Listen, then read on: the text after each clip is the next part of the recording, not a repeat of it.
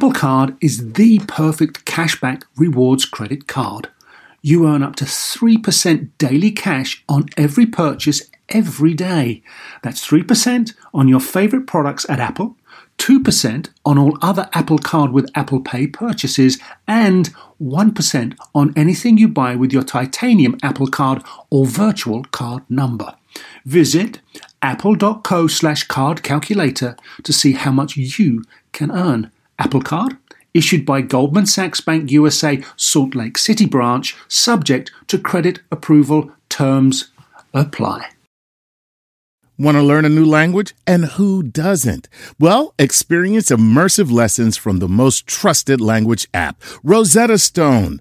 You know you keep telling yourself you want to learn a new language. The True Accent feature even gives feedback on your pronunciation so you can speak the language like a native. Find lessons as short as 10 minutes, making it easy for you to learn anytime, anywhere. Don't put off learning that language. There's no better time than right now to get started. For a very limited time, Star Talk Radio listeners can get Rosetta Stone's lifetime membership for 50% off. That's 50% off unlimited access to 25 language courses for the rest of your life. Redeem your 50% off at rosettastone.com/StarTalk today.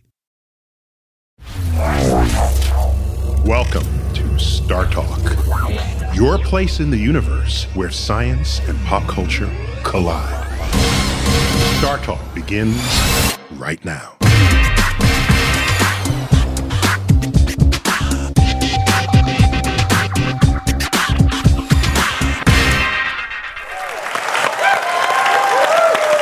My comedic co-host, Eugene Merman. Eugene. Hello. Star Talk veteran. Yes, welcome back. And Jeff Jarvis. Jeff!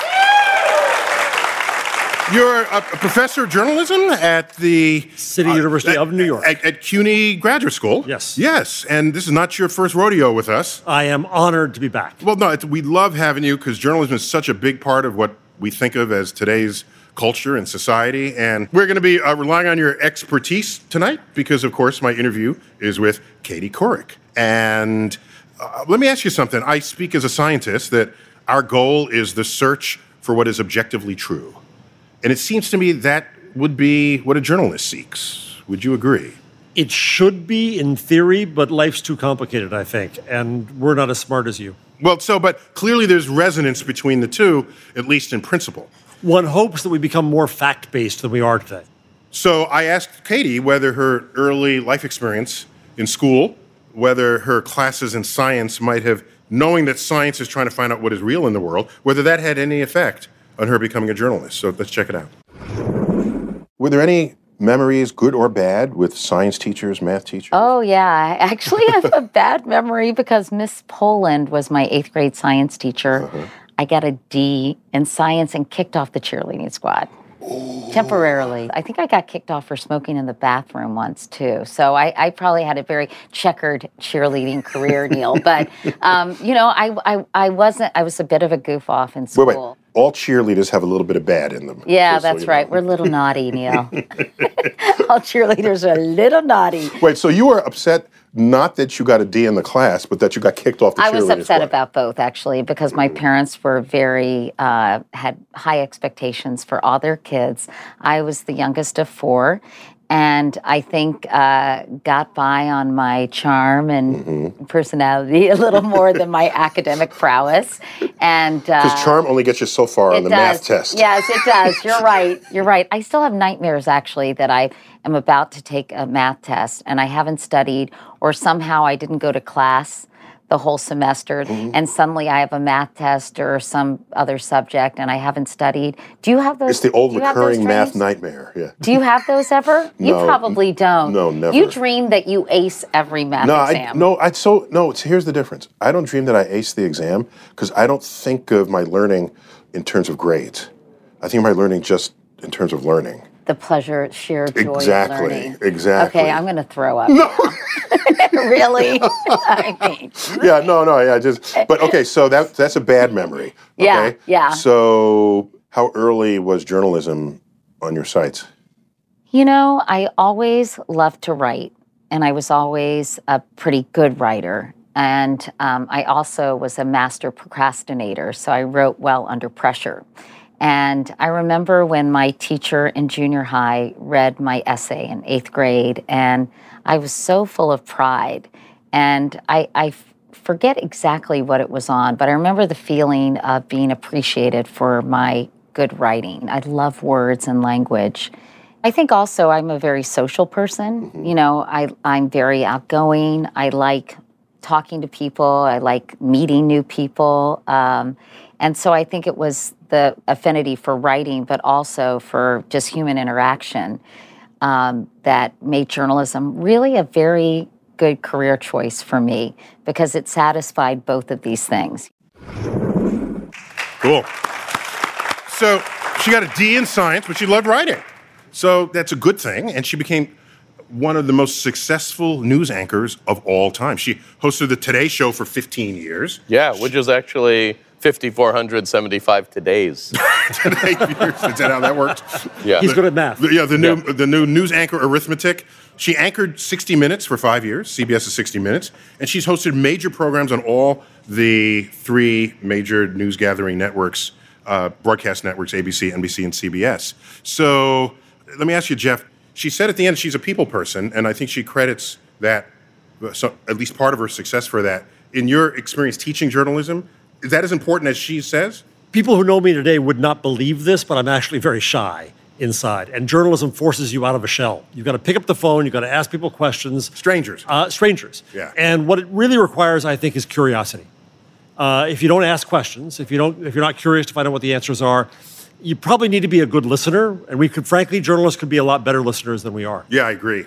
Yeah, you all suck at that. Yeah, we do. Yeah, we do. just to be clear. But of course, you could have all the curiosity in the world, but if you don't know how to write, no one can use you. It's about communication, but now journalists will always say that they're storytellers first and foremost. And Does I don't it agree matter with if that. the story is true or not? Yes, it We've got a does. whole segment on what is true and what isn't. Yeah, we'll get to that. We'll get to the truth later. For now, no. Yeah. But I think we're more than storytellers now. I think that journalism properly conceived is a service to a community. And it has to understand how to give that community what it needs to know to function properly. An important point now is most people are not getting their news from a journalist who's speaking to them. Most of them find it in a trash can, and they believe it. No, you say they get the news off a smartphone. Yeah. Right? Yeah. And so there's not a personality involved in that. So I asked Katie about the evolution of news in the digital era. She had thoughts about that. Check it out. You used to wait until the end of the day for the local news to find out what was going on in the world, the evening news, maybe the morning shows, right? Maybe your local newscast at noon if they had one. And it just wasn't everywhere. And now it is constant, nonstop, 24/7, just boom, boom, boom at you all the time. You're not breaking the story. Someone's iPhone is.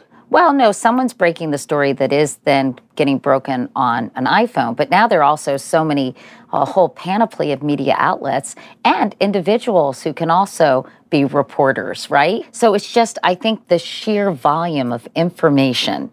I always call it a tidal wave. It's like a tsunami of information that washes over you every day that I think it's all happening so quickly, so fast and furiously. It's hard to, I think, gain a really proper perspective and to think about events rather than just have them kind of go by you in a nanosecond. So would you say that the ubiquity of information has diluted your profession, or the profession you cut your teeth in? I think it's made more opportunities for people who want to be journalists, and I think it's in some cases ushered in less thoughtful journalism because of the time crunch. That was so polite the way you said the less thoughtful journalism. But I think speed has trumped accuracy, and people, I think, as a result, have shorter attention spans. So, I think it has definitely changed it dramatically. Having said that, there's still a lot of very good journalism going on, incredible reporting, investigative reporting. I think what's challenging for the consumer is there's so much of it. Too much news. That's the name of my band. Too much news. It's not very good, but it's very informative. So, Jeff, is there such a thing as too much news? There's a thing of too much information without context, too much information without some sense of why it's there. I think right now with 24-hour cable news, we are bombarded constantly, not always with new news, with news that's repeated over and over and over again, but acting as if it's new, acting as if it's always breaking, when that itself is a lie. It's not. We need some way to pull back more and understand the context and have smart people explain to us what's going on, answer questions. Maybe journalists should spend less time breaking news and more time fixing news. Or maybe more people should become addicted to heroin and really just relax. We're just probably 100 million people on heroin away from everything being fine. I remember, I must have been in high school, the local news declared that there would no longer be a 30-minute broadcast to lead into the evening news. They would expand to an hour. And people said, whoa, there can't be that much news in the world. That's a lot of news. And I remember they said, you think that might be too much time? In fact, we had to cut things out. Is it because? And I knew they had to be lying. And then a few years later, CNN would show up 24/7. And now we have infomaniacs, right, who can't get enough news. But the problem, too, Neil, is the business model behind. We're taking the old mass media business model, which is built on eyeballs, volume, more of you that we can get, rather than a model of the internet, which is built on relevance and value and knowing you as an individual. And so these two things are clashing horribly. The old business model in this new world will inevitably lead to one place. What? Cats and Kardashians. And sex. Not terror. Just like a little bit of like, a little of that, right? It's okay. We'll get you something. We'll see. I don't know that you can. Well, so contrast for me this tension, I have no other way to describe it, between the actual content of an article and the headline that gets you to click on it, or in the old days, to get you to read the story. Clickbait. Clickbait. So that is the business I'll tell you clickbait. You want to hear clickbait? I'd love to. I would tell you clickbait, okay? January 21st, 2001. January 23rd, 2001. What should have filled the paper's headlines that day? Inauguration? Inauguration of George W. Bush, of course. Because that would have been the day before. That's not what was in the lower half of the New York Times that day. Pluto? Yes, it was. In the New York Times. Pluto not a planet? Only in New York. You just can't get away from the story, can you? No, I'm just started. That doesn't sound like clickbait. That sounds like information being passed on through the New York Times. No, just don't get me started. Clickbait is more like cats. And when you click on it, you're like, there's collusion with Russia. and then you're maybe that's how it should be. He's got an idea. Yeah, that's how we'll get real information to people. Title everything cats. So... Cats. Pluto, not a planet. I don't mind too much information, even if it's slightly out of context or in no context at all, provided it's at least true. Yes. But that's not what's going on right now. No. It's not a tidal wave of news and information. It's a tidal wave of disinformation or misinformation. It's a combination. The problem is you have information, you have speculation, you have disinformation, and the problem is telling them apart. I like that song. It does. It's nice. Your band could do a very good. I asked Katie about these sort of alternative media realities that people thrive in. Let's check it out. I can type any crazy idea into Google, and I will find every other website in the world that resonates with my crazy idea. And then I create a bubble without any countercheck on whether I'm connected to reality at all. I think you can form your own reality today, right? Your personal reality. And I think that's really scary because you can find conspiracy theorists who believe that Sandy Hook never happened or it was a government plot to have better gun regulation. I mean, all sorts of, the moon landing never happened. It's Flat crazy. Earth, yeah. Right. Flat Earth. And so I think it's quite scary that you can find affirmation for all kinds of wild ideas. But more commonplace is that you find people who agree with you politically, who see the world from a particular point of view, and it's very black and white. You know, your Fox or MSNBC. And it's I think, as a friend of mine said, people are looking for affirmation, not information. And I think in a democracy, you have to have your ideas challenged. You have to have a healthy debate, right? But if you're just listening to people who agree with you and have the same opinion, How are your notions going to be challenged? So, Jeff, in my field, we call it confirmation bias. Well, any field presumably would call it Mine that. too. But it's the same. It's the same issue, right? You believe something is true. You find things that support it. You discount, discard, dismiss things that don't agree with it, and you live happily in what you think is a reality. So, how do you deal with this? I think it's a problem, and the argument is made that social media makes it worse, but I'm not sure that's true, actually. I think that there have been some studies from the Pew Foundation that have found out that people who got their news online in the early days were more likely to know of an other side's argument than people who got their news offline. The problem was... Offline, like broadcast TV. Yeah, the problem was, of course, that way back when, in a city like New York, we had tremendous diversity of voices, if not diversity in the newsrooms. You had a dozen, 20, 30 papers. Then you got down to one or two. Then you got down to 3 networks. And then you got down to cable news that just all repeats each other. So we lost, I think, a certain diversity of perspective and viewpoint in this myth of objectivity in news. But do you have a test to know if you're in a bubble, an echo chamber? How would you know? Because people who are in a bubble don't know they're in a bubble. Well, I've been thinking about this with You Facebook. slap them? What do you do? How do you drag them out of the bubble? Or out of the airplane. If you push them into a lake and they float, they're not in a bubble. Okay. I think that what Facebook could do for us is to introduce us to strangers and make them less strange. If you look at the kind of panic I think you're thinking of Grindr. Yeah. But I understand the spirit of what you mean. What's scaring him so much is that the politicians come along and say, there are strangers coming across our borders. They're going to steal your jobs. They're going to steal your wives and your children. And we let that happen. And if we could just meet people in other circumstances and understand their worldviews and understand the perspective. How do you prevent it? I think diversity matters. I think understanding that you have different perspectives in the world and how you serve those perspectives. So education.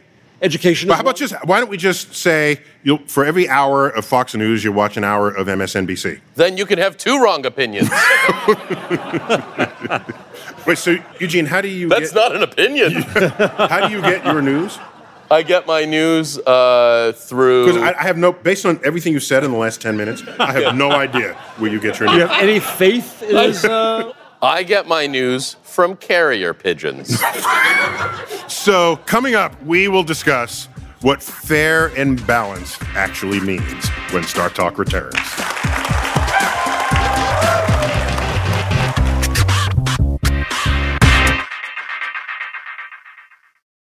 Working moms have way too many to-dos. Switch to H&R Block and have an expert do your taxes for you. Block guarantees 100% accuracy and your max refund or your money back.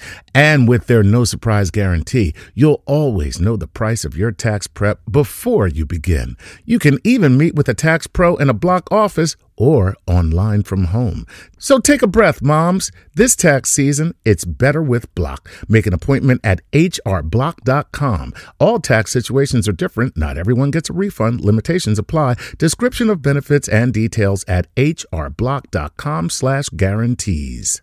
Whether you're a family vacation traveler, business tripper, or long weekend adventurer, Choice Hotels has a stay for any you. And that's good, because there are a lot of me's. Choice Hotels has over 7,400 locations and 22 brands, including Comfort Hotels, Radisson Hotels, and Cambria Hotels. Get the best value for your money when you book with Choice Hotels. Cambria Hotels feature locally inspired hotel bars with specialty cocktails and downtown locations in the center of it all. Hey, that's me. Radisson Hotels have flexible workspaces to get the most of your business travel and on-site restaurants. That's me too. And at Comfort Hotels, you'll enjoy free hot breakfast with fresh waffles, great pools for the entire family, and spacious rooms. Hey, that's me too. I guess I'm just going to have to stay at all of them. Choice Hotels has a stay for any you. Book direct at choicehotels.com, where travel comes true. Hey Mom, first things first, thank you. It's my 1-year anniversary of my decision to say, yes, I need help, and yes, I choose me. And that's the miracle. I'm lucky that the strongest person I know is my own mother. Love you, Mom. Maxwell. Be that strong person who makes the difference. If your loved one is struggling with drugs and alcohol, reach out to Caron. for a different kind of addiction treatment. Visit caron.org/lost.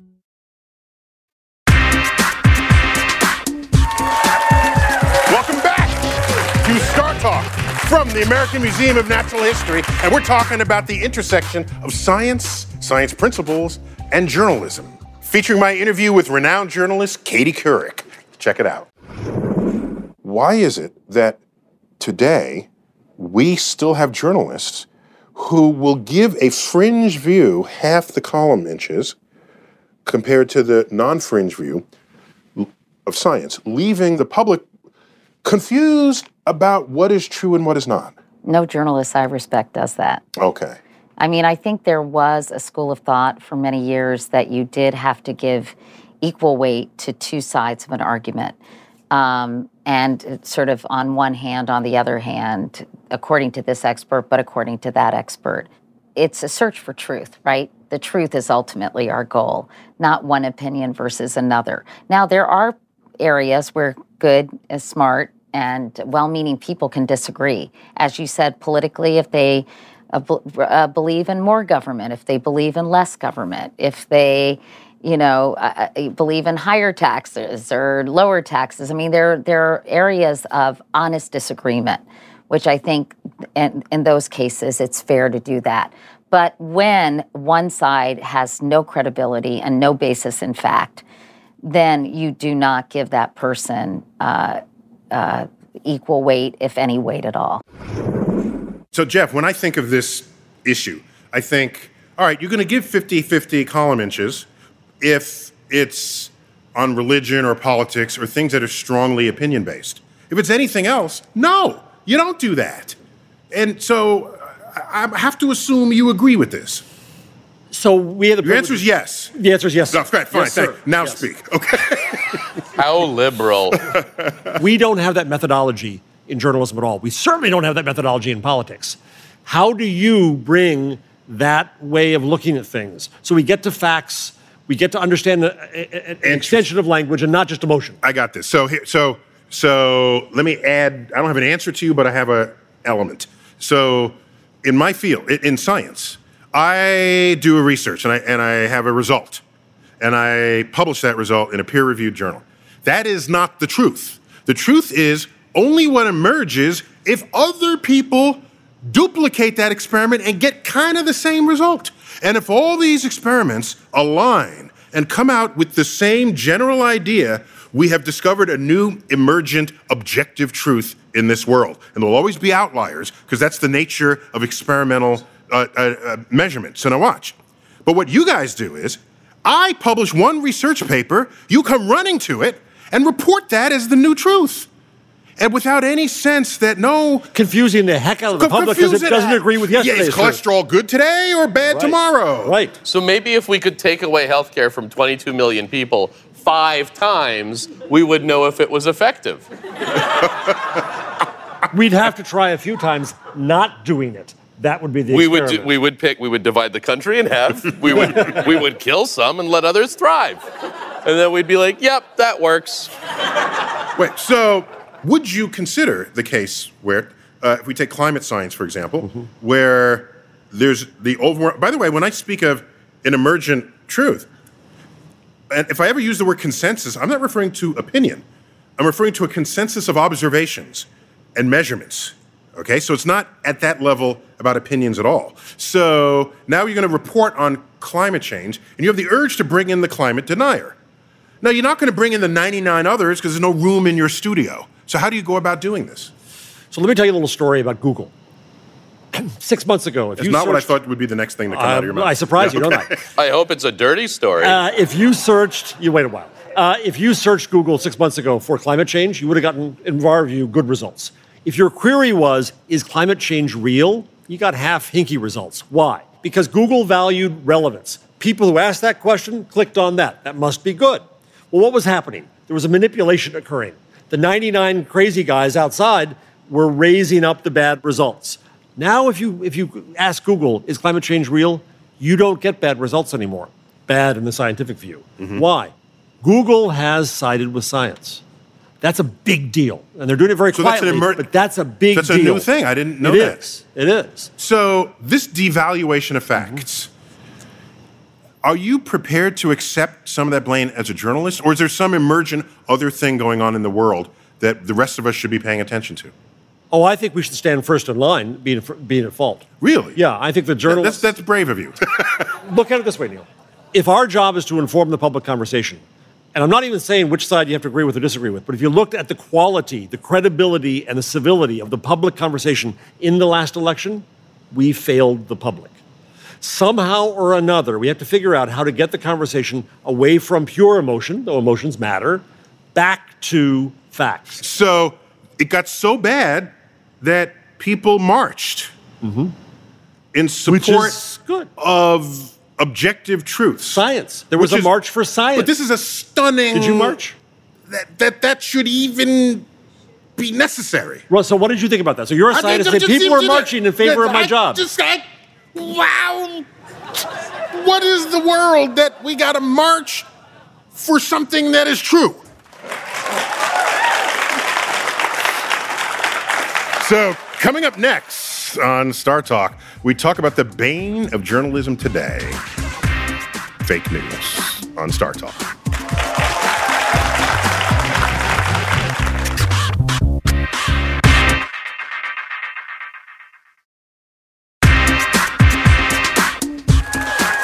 Welcome back to Star Talk from the American Museum of Natural History right here in New York City. And we're talking about facts and journalism with renowned news anchor Katie Couric. And I asked her, if you're a young person today, can you even tell what is real news and what is fake? Let's check it out. Here's news and here's other news. And one of them is invented in someone's basement and it's fake. But I do not have the capacity to judge that. And I think they're both journalists. Who am I to judge? I think it's a big, complicated issue, especially right now with fake news everywhere, with less ethical journalists journalists with a small J putting things out there. You're a small J. I'm a big J. So I think it's a very complicated issue, and I think it's one that the journalistic community is grappling with. I talked to Marty Barron, who's the editor at the Washington Post, who's been behind some of the best journalism that's been done, I would say, in the last couple of years.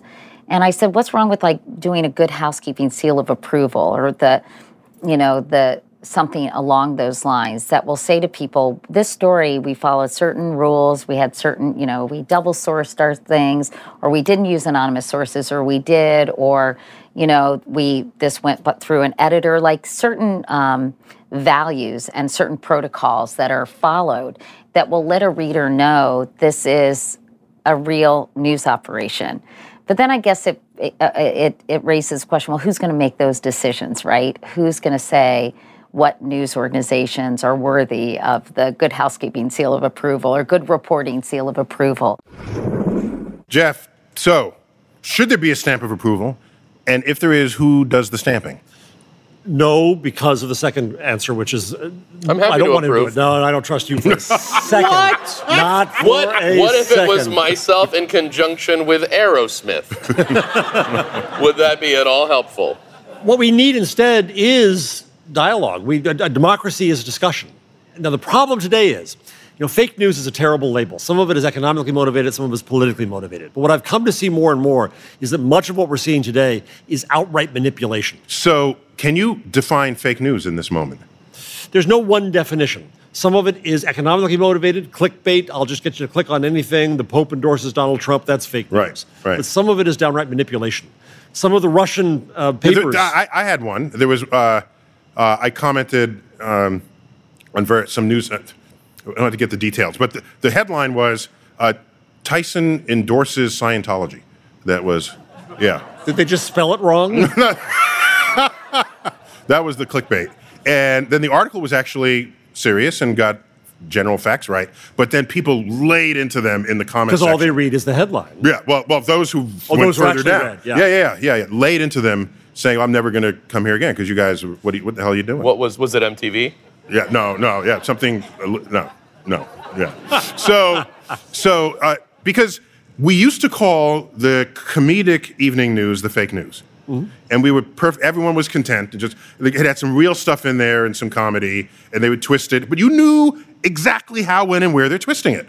And now, no. We can't call that fake news anymore. That's legit news compared to anything else. Indeed, their job is to call BS. That should be the job of the journalist. Exactly. So now comedians, with exceptions, do a better job of interpreting the world for us. I do a pretty good job.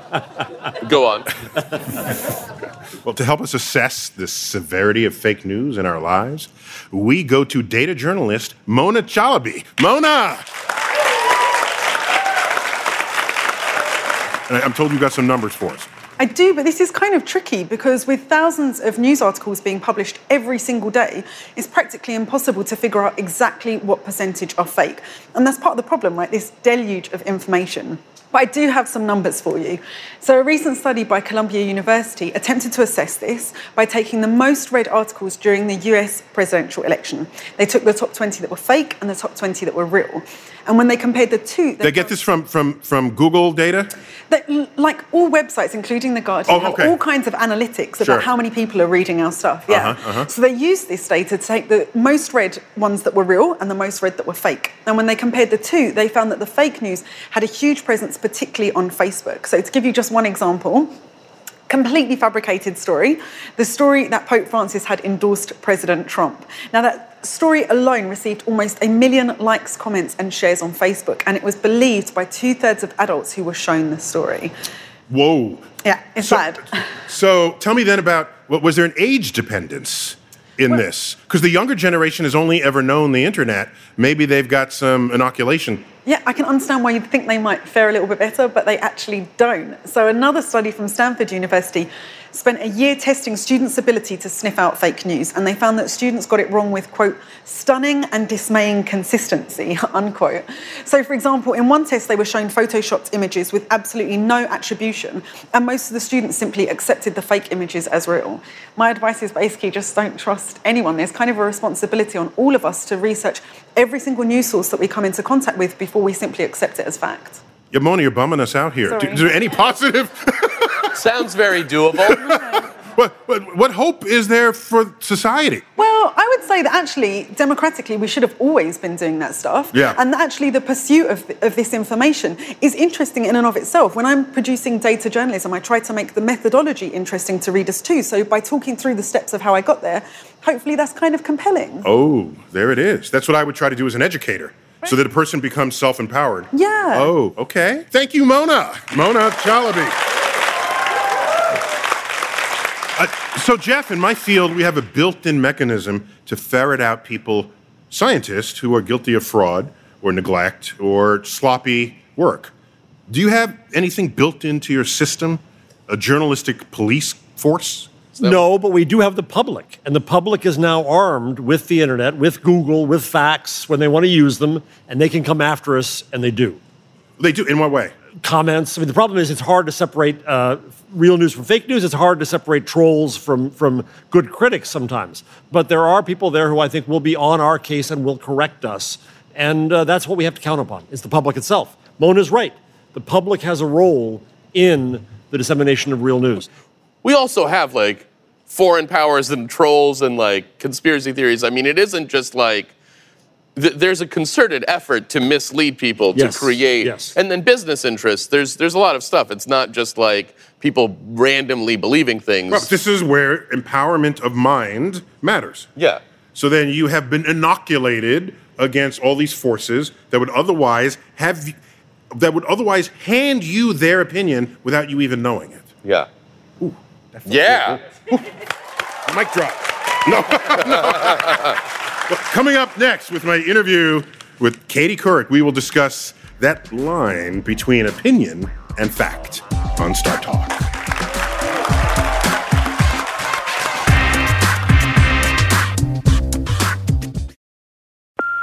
Hey, Mom. First things first, thank you. It's my 1-year anniversary of my decision to say, yes, I need help, and yes, I choose me. And that's the miracle. I'm lucky that the strongest person I know is my own mother. Love you, Mom. Maxwell. Be that strong person who makes the difference. If your loved one is struggling with drugs and alcohol, reach out to Caron for a different kind of addiction treatment. Visit caron.org/lost. Want the same expert advice you get from the pros in the store while shopping online at DiscountTire.com? Meet Treadwell, your personal online tire guide that matches you with the perfect tire for your vehicle. Get your best match in 1 minute or less with Treadwell by Discount Tire. Everything's changing so fast these days, and that's a great thing. I mean, back in my day, we were lucky if we could get one video to load on our desktop computer. But now, there's the Xfinity 10G network. That means the fastest internet, with faster speeds rolling out every day, and internet that can power a house full of devices at once with ultra-low lag. So while one person streams a movie from their room, another can play video games in the basement, while another TikToks in the kitchen. It's the next generation 10G network, only from Xfinity. The future starts now. Restrictions apply. Actual speeds vary and not guaranteed. Welcome back to Star Talk. From the American Museum of Natural History, we're talking about presenting the news. And I asked veteran journalist Katie Couric where the line is between opinion and fact. Let's check it out. It's getting very murky, Neil, because now on social media, journalists often express their opinion, They'll just blog it out there. Yeah, there it is. Or they'll put something in a tweet that's clearly has a point of view or sort of a kind of undercurrent of snarkiness. And I think there's much more latitude as on social media to kind of express your opinion, which was really kind of considered a no-no when I was coming up through the ranks. I remember in that era, I'd be watching the local news, the 6 o'clock news or whenever it was. And at the end... The opinion? Yes. Yeah, at the end, it was like, okay, we are now going to bring an opinion to you. Sit down, get ready. Or the opinion expressed is not necessarily the views of our station, right? Exactly. Yeah, that's what it said. It was like a really big deal that you were breaking ranks there and framing whatever comes next as opinion. And now there's no such distinction. Jeff, what have we lost? Or is it still there? Who does it? Why? I think we've always... Answer me, man. The question to end all questions. Answer me. We've always had opinion and fact. I think the journalists have to become more transparent about their own worldview and then judge them whether they are intellectually honest and truthful. I think we lied to the public too long that we were objective, that we weren't liberal or conservative. No, we all have our perspectives. And indeed, we need more perspectives in news to be able to understand more parts of this country and how the world operates. So what you're saying is, in the era where you pretended you were neutral, even though deep down you weren't, that was an era where we actually we had more trustworthy news. I mean, I'm putting what you said on its head, because now we live in an era where you've been outed as a liberal source of commentary. And, okay, let's say that's a good thing. But now everybody gets outed, and now everybody's just screaming what their political angle is. But it's also turned opinions into fact. Everybody has sets of facts. Many communities feel they are not represented in media, thus media doesn't understand them, thus media can't speak to them, and thus we don't have the opportunity to inform their worldview. Yeah, but that means that all the news that they're seeing, they think is against them because they don't think it's pure fact and objectively true. Yeah. All right, so should the future journalists say, here's the facts, now here's my opinion? Should they do that? Or should the opinion be infused in how you deliver the facts in the first place? I think the worldview is there. I think it says this is where I'm from, this is the perspective I have, judge me on that basis. And I think that's okay. I once tweeted, this was like an amazing litmus test, because the tweet had no point of view. It just contrasted two facts. And so it was after one of the horrific shootings in the schools, and I said, Walmart, the world's largest gun seller, at Walmart, you can buy an AR-15 rifle, but company policy prevents them from selling rock albums with curse words. That's all I tweeted. That's all I did. And then people said, yeah, they ought to be able to protect kids from their thing. Why? How could you say they shouldn't? Well, I never said they shouldn't. It's a Second Amendment right. Because First Amendment versus Second Amendment. Freedom of speech, freedom to carry guns. And everybody started fighting. I just sat back. Everybody's got their own amendment. And watched them. I had their own amendment. So We're primed to fight right now. Here's the real question, and he's yelling at me about it. Yes! He's agreeing with you so loudly. I'm just saying, this was just information. Yes. And people chose sides over the information. So how do we get back to civility? I don't know. Maybe getting back to a point you said earlier, the task should be not handing someone an opinion, maybe not even handing someone processed information, but go on an exploration with them. Yes. To then find knowledge together. Yes. Or insight and wisdom together. By the way, Katie Couric is a master of this craft, and she recently hosted a documentary on the National Geographic Channel that tackled one of society's most complex topics. And I asked her about the success of that project. Check it out. I was noticing that virtually every day there was a headline involving gender in some way, shape, or form, and how it was impacting every aspect of society. And yet I thought, gosh, I'm confused. Like, what's going on here? Gender identity. I would be confused with that, and sexual orientation. And, you know, I made a few missteps. I made a mistake on my talk show where I asked a transgender person an inappropriate question, and people were very upset about the way I handled it. And I feel like I'm a very open-minded, fairly well-read person. And if I was really grappling with these issues, I thought a lot of other people probably were too, especially people of my age and generation. So I thought, you know, let me explore this. Let me try to understand it better and really kind of explore the origins of gender identity, how science affects our choices or our feelings, something deep within us that makes us identify a certain way, how intersex people have been treated throughout history. So intersex are babies that have... have... male and female sex organs. Either externally or internally. And then it's up to the doctor to decide where you send... Which way you operate to and more often than not, it's transforming a baby into a female because it's easier to remove something than to, you know, to develop or create something. And so anyway, it was a fascinating topic for me because I was learning in the process. So what she did was she had a shared learning journey with the viewer. Yeah, the role of the journalist... By the way, when I teach a class, I try to do it that way. Exactly. It's an exploration. If I'm just master of all knowledge and dishing it out, there's no shared experience there. Neither is it good to yell at somebody and say, "You're wrong!" Right? No, but to yell information, you've done that before. That works. Just the way you did that, you've done that before. you basked. In my heart, in my soul. You basked in that. Right. And so that doesn't do any good. It is a matter of mutual respect, of trying to get somewhere and understand someone's worldview and understand their perspective. Again, I go back to this idea of the mass media. The mass media presumes that we are all the same. It needs us to all be the same. Same with mass marketing and mass manufacturing. The internet takes us out of that. Gigantic Google and gigantic Facebook are personal services companies. They're not the same to any two people on Earth. But we still try to treat everybody the same. We have to get past that. So here's an interesting point.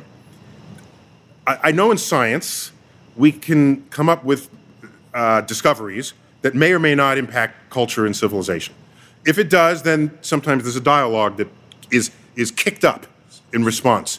Is it your goal to kick up a dialogue? Yes, that's what democracy has to be. And democracy, by the way, is a cacophony. Part of the problem is we didn't hear that cacophony because it was filtered through a very few channels. We have to learn how to have the dialogue again. We have to learn how to understand each other in our diverse viewpoints. We have to learn how to value facts again. We have to learn how to find people we trust to give us those facts. I also think journalists have to break out of this presumption that everybody has to come to us and read our 1,000-word article to be enlightened. I think we also have to go to Facebook and Twitter and Instagram and wherever people are having conversations and bring journalism and facts there. Find out what they're wrong about, what they're confused about, what they want to know, what they need to know, and bring journalism to them. We've got to be reaching out more as a service rather than as the manufacturer of an old product called content. Do you think Facebook doesn't have any journalists on staff? I've argued that Facebook should hire journalists not to create content, not to edit, not to compete, but instead to bring that sense of public responsibility to what Facebook does.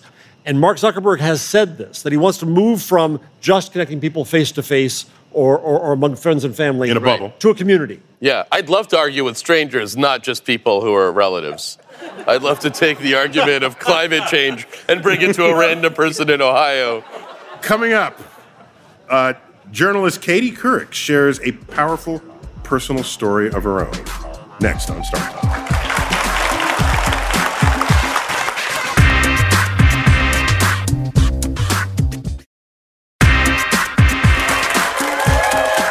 Welcome back to Star Talk, featuring my interview with one of the world's most successful news anchors, Katie Couric. In 1998, Katie Couric's husband, Jay, died of colon cancer. And Katie shared that experience with millions of people publicly on the Today Show. And I asked her about that decision. Check it out. It was such a horrific experience, as you can imagine. And I think I felt so powerless during the course of Jay's illness. And, I think we're both can-do people. You see a problem, you fix it, or you try to come up with a solution. But there was nothing, absolutely nothing that I could do. I mean, I tried. The helplessness. I tried. Yeah, and I think after Jay died, I realized how much we didn't know, how not only how much we didn't know about this disease, but how little people knew about how to prevent it.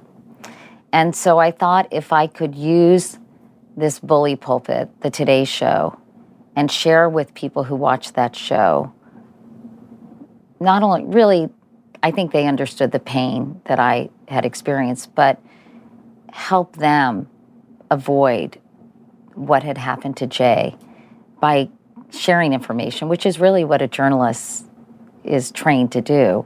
So I decided that I was going to talk about it and use this very personal experience to change hearts and minds and to educate people. So, Jeff, should this be a responsibility of journalists? Or is this an outlier here? No, I think that journalists are human beings, too. I had my own personal experience, not as bad as Katie's, certainly, but I wrote about my prostate cancer online and the operation, which means I told the entire world about my malfunctioning penis. You cannot get more public than that. Okay. Yet, good came of it, right? People gave me advice. They gave me support. I got to encourage other men to get tested for PSA. Have you done yours yet? No, I'm looking forward to it. All right. And actually, Katie Couric got an on-air colonoscopy after. And that on-air? I forgot about that. Yeah. That's right. Which increased the number of colonoscopies that people got by 20%. Wow. So she did this, and it was very warmly received by her audience. But also, ratings go up, right, when this kind of thing happens. What is the ethics of that, would you say? Oh, I can't believe for a second that someone would go through that kind of pain and exposure for cynical reasons of ratings. Mm-hmm. And so I think that it was done only and strictly as a matter of generosity. I've met Katie Couric, too, and she's someone that people trusted, and she knew she could use that trust to convince people. We know how many more people got colonoscopies. We don't know how many lives were saved, but I have to believe some were. That's worth it. She used the public pulpit to inform people about something that mattered in their lives. Isn't that the essence of journalism? So if you're trying to communicate, let's say you try to communicate risk, all right, because this will kill you, colonoscopy. You don't get your prostate cancer checked, it can kill you. So how do you distinguish communicating risk as a measured phenomenon from just fear-mongering? Right, and there's a continuum here, Neil, I think, where we see a lot of studies that come out where scientists, doctors say, get tested, don't get tested, and they're looking at it as a collective risk. But I look at it as an individual, right? I think that we journalists made ourselves kind of unhuman, not inhumane, but unhuman. We thought we were above and apart from the world so much that we put ourselves in a role that said, we're special. No, we're not. We're just people like any other people trying to learn life. We have a job to do, which is to go and try to find the facts to inform that process. So why is it that when I grew up and I watched the local news, and I'm very serious about this, in my single-digit year lives, so, age 4 to 9, every night I would see the local evening news and it would begin with a house burning. And I was certain I would not survive to adulthood, that I would die in a fire. Simply because of the statistics that, and I even, when I was old enough, I did the calculation. I said, all right, every day there's a house that burns. How many houses are out there? And when will that house be mine? You would calculate that, wouldn't you? When will that house be mine? Then I realized, okay, there's still a risk, but it's not as bad as I thought. Meaning it's barely anything? Well, no, yeah, it was more than zero. And because this was delivered to me every single time. And we go back to the business model. This is why I concentrate my time now in journalism, trying to worry mainly about new business models for news. Because the old business model, which worked pretty much okay in the old world, is a disaster now. So local television news right now is fire after fire after fire because of pretty orange flame. Right. What's cable news? If it's not missing women in the islands in the old days or missing planes, now it's let's ruin democracy. What do we see happening to news because of the business model? We've got to figure out new mechanisms to support journalism. And it's not going to be just charity, and it's not going to be government. It's got to be new ways that we are more efficient as a business and that we use our power responsibly. And one of the dimensions is in that power is every now and then, if not most of the time, make it personal. So not all the time, but when it is relevant to do so and not self-centered and egotistical. I asked Katie about that. Let's check it out. We know from psychology that you can give statistics or you can tell a personal story. And the personal story has way more impact than just handing people numbers. Oh, definitely. I mean, I think that's... Unfortunately, that's the case. But if we recognize that's the reality, then let's do it. And I think that's one reason my gender documentary worked. I told stories of real people going through real situations. And as Dr. Oz said to me, it's hard to hate up close. You know, when you get to know people and our differences kind of start to dissolve. So is it hard to hate up close? It's an interesting concept. It's probably hard, but if you're maybe, I don't know, but if you're like 4 feet away, you're like, eh. So what I learned from psychologists is that they have a term for this, the vividness effect, where your personal retelling of a story can overwhelm what might otherwise be numerical statistics to the contrary. Or even if it's the same, you might not have paid attention to it, but you do when there's a personal story. So like if like Pluto, you say Pluto is not a planet, but if I was like, Pluto's my son, people would be like, all right, it's a planet? Yeah, basically, yeah. You gotta keep bringing up the Pluto. You gotta let it rest. You gotta let it rest. Yeah, get over it. Get over it. Pluto had it coming anyway. It's my son! So is it a bad thing, a good thing? Is it just a reality, and then you work with that? Well, but here's what I think. As I've talked to you in this show, I press you to bring scientific method and facts and discipline to journalism. But we can't forget that in the end of the day, journalism is about people. Imperfect, screwed up, striving people. And so we have to remember the humanity of that. Not exploit it, not play just to the emotions, but remember that we're more imperfect than the world you deal in. Jeff, you make a very good point. I think no matter who you are, you can benefit by learning what science is and how and why it works. Because there are methods and tools that are invoked to establish what is objectively true. In the sciences, if someone comes up in front of you in a conference and says, you gotta believe me, this is what happened in the lab, I swear it's true. No! Bring me data. Bring me the cold, hard data. And that matters for everything. In fact, we shouldn't even call it science. We should just call it life. That is a cosmic perspective. You've been watching Star Talk. I've been your host, Neil deGrasse Tyson, Jeff Jarvis, always, Eugene Merman.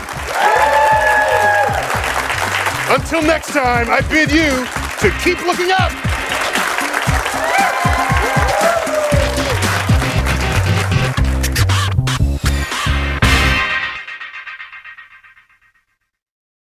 Hi, Max. I wanted to share something with you. I wanted to tell you how grateful I am and how you've embraced your sobriety since day one. I'm grateful for how you changed your life.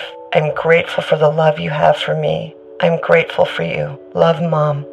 If your loved one is still struggling with addiction, you might not feel like you'll ever get to grateful, but we can show you how. At Caron, we've helped families overcome addiction for 70 years. So if your loved one is ready for something different, visit caron.org/lost. Want the same expert advice you get from the pros in the store while shopping online at DiscountTire.com? Meet Treadwell, your personal online tire guide that matches you with the perfect tire for your vehicle. Get your best match in 1 minute or less with Treadwell by Discount Tire.